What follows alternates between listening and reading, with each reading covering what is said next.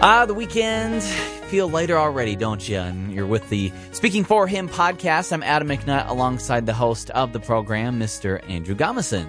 Hello, Adam. This is Andrew, and I'm grateful to be with you guys for another Friday. As we are often want to do, Adam and I have another movie review for you today.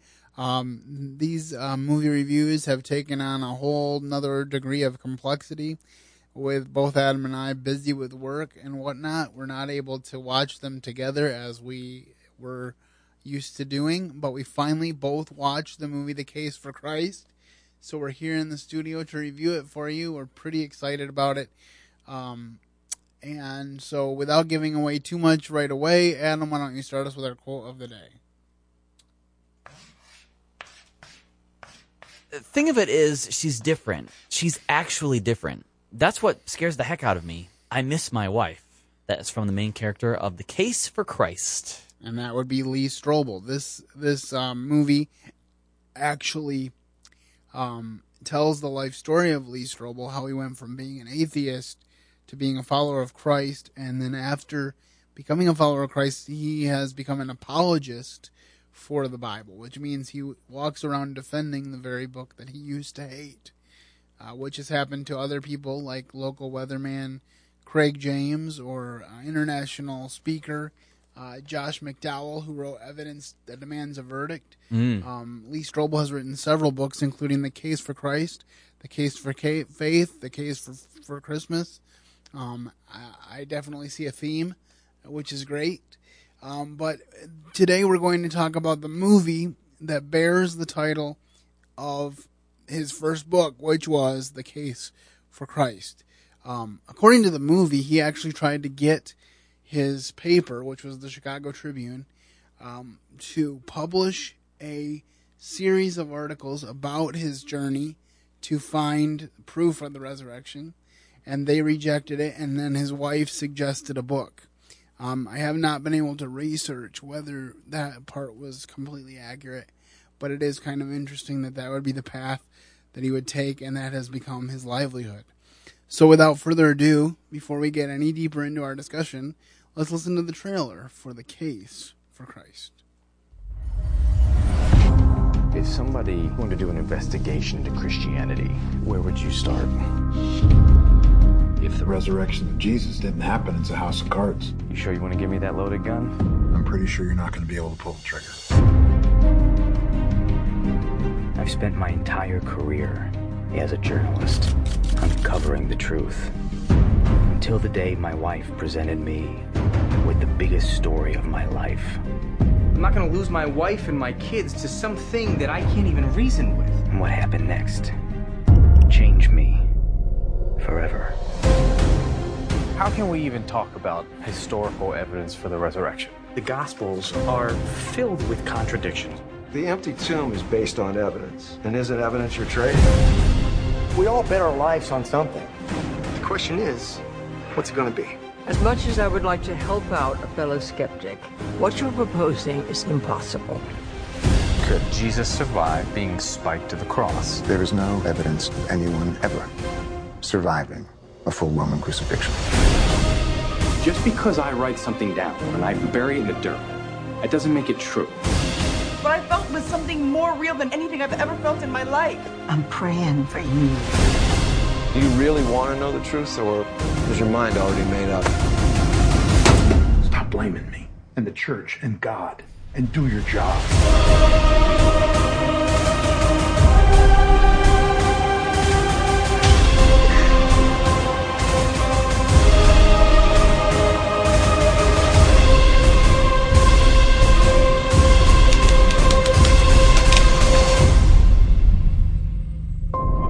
No one's ever proven if the shroud is the actual burial cloth of the Christ. But whenever someone looks in those eyes for the first time, suddenly becomes a real person.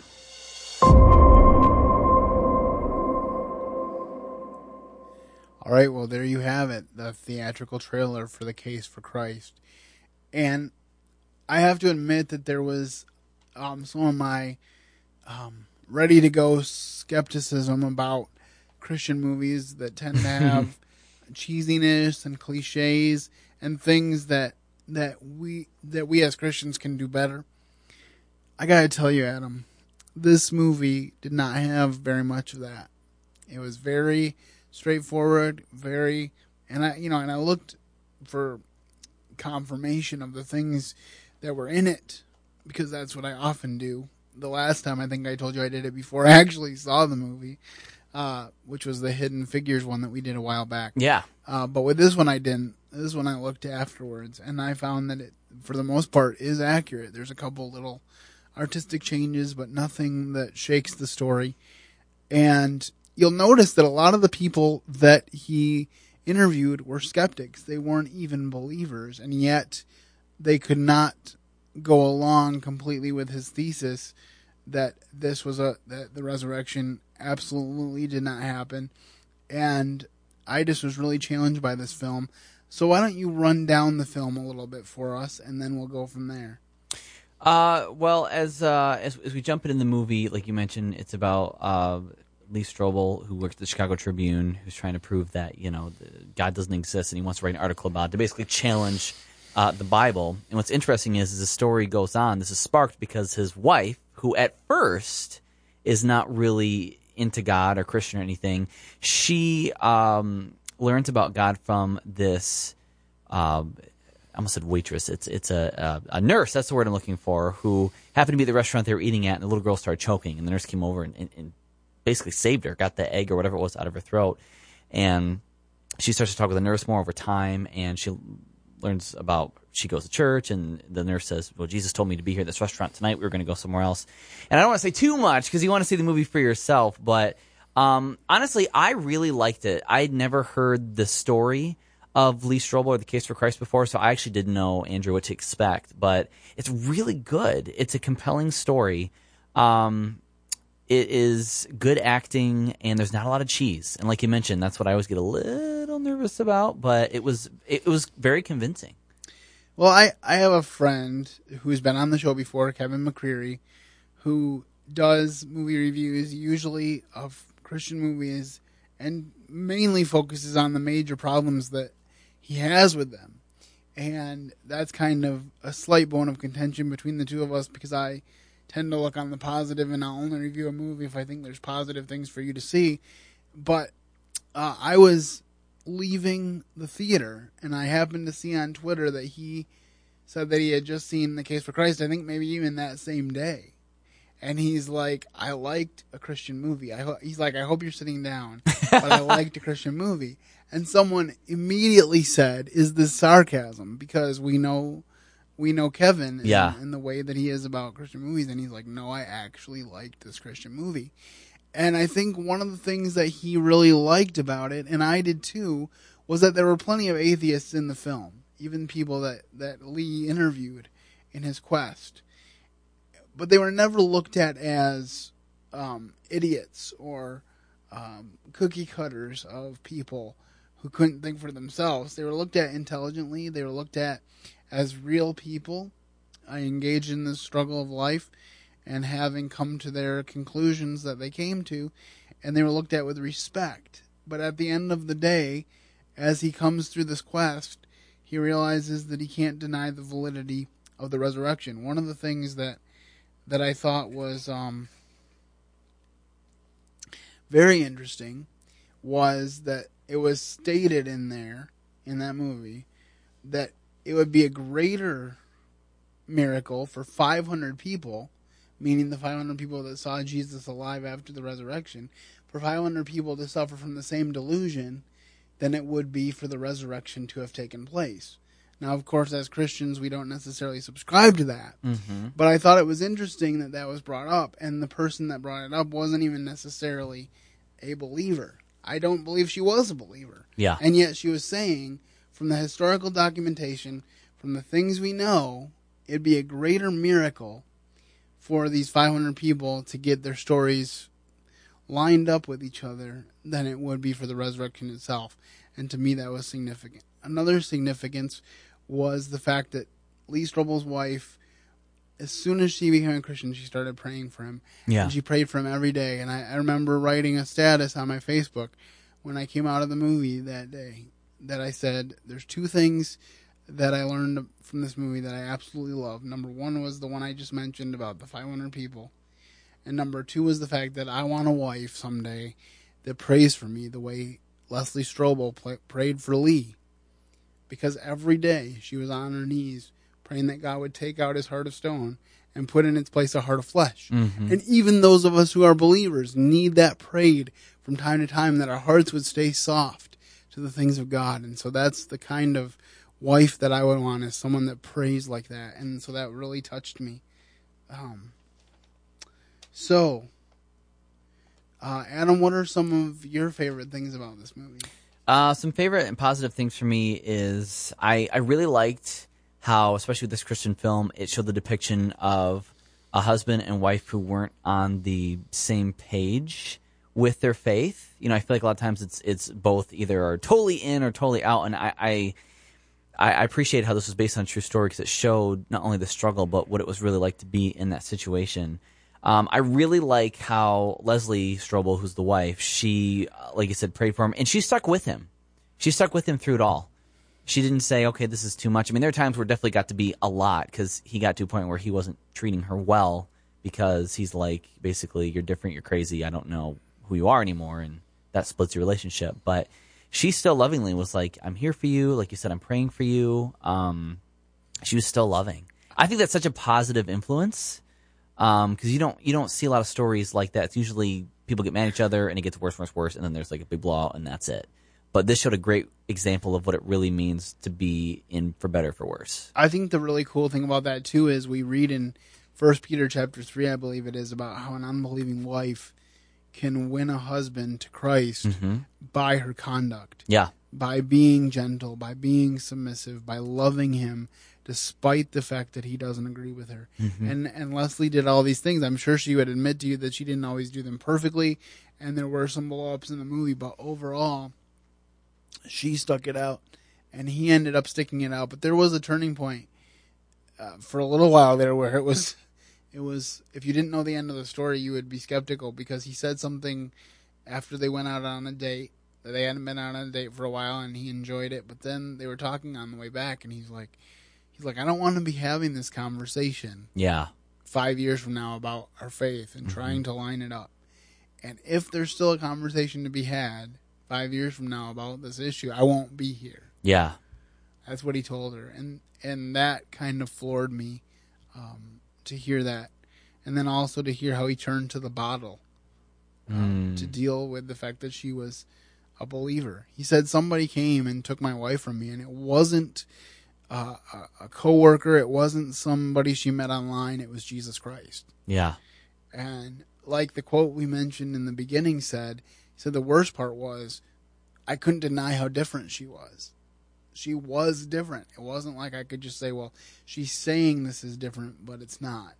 It was a real concrete difference that he felt from her because of that.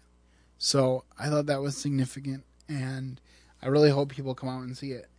My favorite positive is actually there was a guy at the Tribune who was a believer, and he knew that. So he asked the guy, he said, how would I disprove Christianity? And he said, you disprove the resurrection, you disprove Christianity. And I just thought the way the friend dealt with him was so positive. Yeah. And actually, my favorite quote from him is in the trailer where he says, stop blaming me, stop looking for excuses, just do your job. Yeah. You know? I just thought that was so great. That could have been our opening quote of the day, because it was so great. And there's more like that in this movie, obviously. So, were there any negatives to you? Ooh, not really. The only thing I can think of is it was a little bit slower paced than I thought. I feel like it took a little bit to get started and then a little bit to get going in the middle. So I would say the trailer makes it sound a little more action-packed than what it is, but it's such a great story, though. By the time you get to the middle or end of the movie, it's like, I'm so glad that I hung on because it's so good. The one thing I would say is be careful if you're taking your kids to it or you're having them watch it. Yeah. Because it was more adult, not in bad adult ways, but just in content and subject matter ways than I thought it would be. especially dealing with his alcoholism. Yeah. There's a couple drunken tirades in the film, and so that can be a little hard to take, but it was real. I mean, apparently Lee Strobel's daughter did an interview where she said it got to the point that when my dad got home from work, I would run and hide in my room before I even saw him because I knew that he was going to go into a drunken fit. But thankfully, God is in the redemption business, and Lee Strobel is not the same person that he was then. And she dragged him to a church service once, and he basically mocked it afterwards. And that very church that she dragged him to, he later became a pastor at after he was saved. So if that doesn't show the power of God, I don't know what does. All right. Who is your favorite character? And as we always say, aside from the title character, who is your favorite character? I would have to say it's the nurse Alfie. The way she reached out to Leslie and was such a friend to her, and even after they'd only met a couple times, I mean, Alfie gave Leslie time to talk with her at the park when, like, she brought her little kid. She would Alfie would invite Leslie to church services, but she didn't do it in a way that was like super like pushed on her, controlling. It was just very open, very friendly. And I really think this is a missing element in much of today's evangelism. A lot of times we think we have to, we treat being an evangelist like being a door-to-door salesman. Right. You want to buy these Cutco knives? If you buy them today, you get 50% off. And if you buy them right now in the next minute, you can get some free. And we kind of take that approach to the gospel. When what people really need is they need it lived out. They need to see in action that we care for them. And it really is true. I'm going to drop a cliche after saying that this movie's remarkably free of cliches. I'm going to drop a cliche on you. People don't care how much you know unless they know how much you care. You see that man who was in the Chicago Tribune who was a friend of Lee, he was a friend even though Lee was a jerk. Yeah. And he wasn't afraid to challenge Lee with the resurrection of Christ because he knew that the resurrection of Christ was where the life change happens. You see, if the resurrection didn't happen, if we didn't celebrate Easter a few weeks ago, there'd be no reason for a Speaking for Him podcast. If the resurrection did not occur, we would be of all men most miserable, as Paul said in 1 Corinthians chapter 15. But now is Christ risen from the dead, he said after that. And so it is that resurrection that Lee was setting out to disprove that he realized was true. And then he bowed the knee and became a believer and now speaks all over the country about how true the Bible is. So it just shows the power of God. All right. My favorite character is probably the friend at the Tribune, just because of the way he dealt with him. And I was surprised. I don't know. Actually, I didn't really research that much about how factual this friend is. I'm pretty sure that he actually was there. And I don't know what department he was in, but it was just interesting, their interactions. And every time Lee tried to catch him off guard, he was always ready. Kind of reminded me of Jesus' interactions with the Pharisees. And he was patient. And that one time he kind of got on him, kind of lost it a little bit. But even that, it was just more of a firm, I need to tell you this because it's true type of thing, not a full-blown losing his temper. So I really liked that guy. And as far as Lee's favorite characters, Lee would have to be that in the beginning. I mean, he was horrible to his wife, and horrible to Alfie. I mean, he told her not to have anything to do with his wife anymore, and he told him off. You know, he was just a total non-warm person, but he was redeemed in the end, and so that was great. Do you have any thoughts other than that? On least favorite character, I would say mine would be there was a guy, I don't know if he was in charge or something at the paper. Lee looked up to him as like a father figure, and when he was trying to, get this case against Christianity, he actually asked this guy for atheist books that he had because he was an atheist too.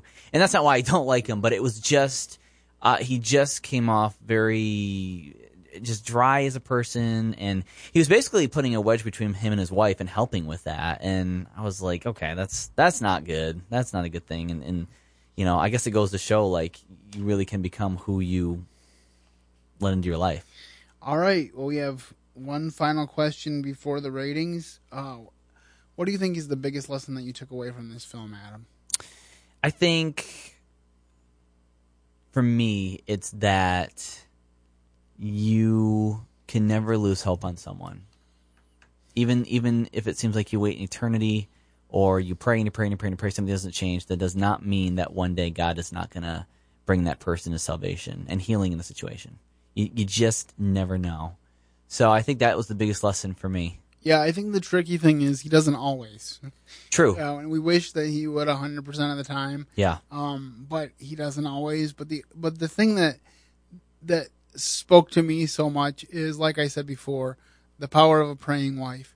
And the reason that spoke so much to me is, like I said, 1 Peter chapter 3 says it in the scripture. And, you know, we always grow up with this idea in the church. If it says it in the scripture, it must be true. But now I have a true life example. Next time I preach that passage, I'll be thinking of that. Yeah. Because it's a true life example of how that actually happened. A lot of times we look at the truth of scripture and we believe it in our heart, but our head has a hard time making the connection because we've never seen it lived out in practical reality. But I've seen it lived out in practical reality now, so that's just really neat to me. All right, the moment of truth has arrived when we will rate this film, and I will give it unashamedly 5 out of 5 stars. Ooh. When we reviewed Woodlawn, I said it was probably one of the best Christian movies I'd seen all year that year, and it was probably one of the best ones I'd reviewed on this podcast. This, bar none, tops that. And I think it's the best movie we've ever reviewed on this podcast. And so I give it 5 out of 5 and my hearty recommendation to watch it tonight with your family. I originally was actually going to give it 4 out of 5, but as I was thinking about it, reflecting it more, I'm going to do 4.5 out of 5. Woodlawn is still my absolute favorite. It's just something about it. Oh, just hit home. But that's why we do this show, because we have different opinions. Exactly. Mm-hmm. But having said that, though, I totally am on the same page with you. This is a great movie, and it surpassed expectations that I had just with how well they told the story and how they really bring hope into what was a true story of the Strobel. So 4.5 out of 5 for me. It's definitely worth the watch. All right. Well, that's what we have for you today. We hope that you enjoyed this review. By the time you hear it, it will probably be on DVD or on its way to DVD. So it may not be available in your local theater. So make sure you pick it up on DVD as soon as possible. Sadly, a lot of these movies don't get to Netflix very quickly. So even if you have that, it probably won't be that much of an option yet. But I hope that you will pick up the DVD, and if I can find a link where you can at least pre-order it, if not order it, I'll try to throw that on the blog for this week's episode. That's all I have for you today, and so I'm just going to say have a great weekend, and keep serving the best of masters. Thank you for listening to today's episode. Your host has been Andrew Gomison, founder of Speaking for Him, alongside his co-host and executive producer, Adam McNutt. For more information on today's show and to leave us comments and voicemails, visit speakingforhim.blogspot.com. You can find Andrew's ministry at speakingforhim.com. That's speaking, the number 4, HIM. You can also interact with us at facebook.com/speakingforhim and on Twitter @SpeakingForHim. And when you look for us on iTunes and Stitcher, let us know what you think of the podcast by leaving a rating and review.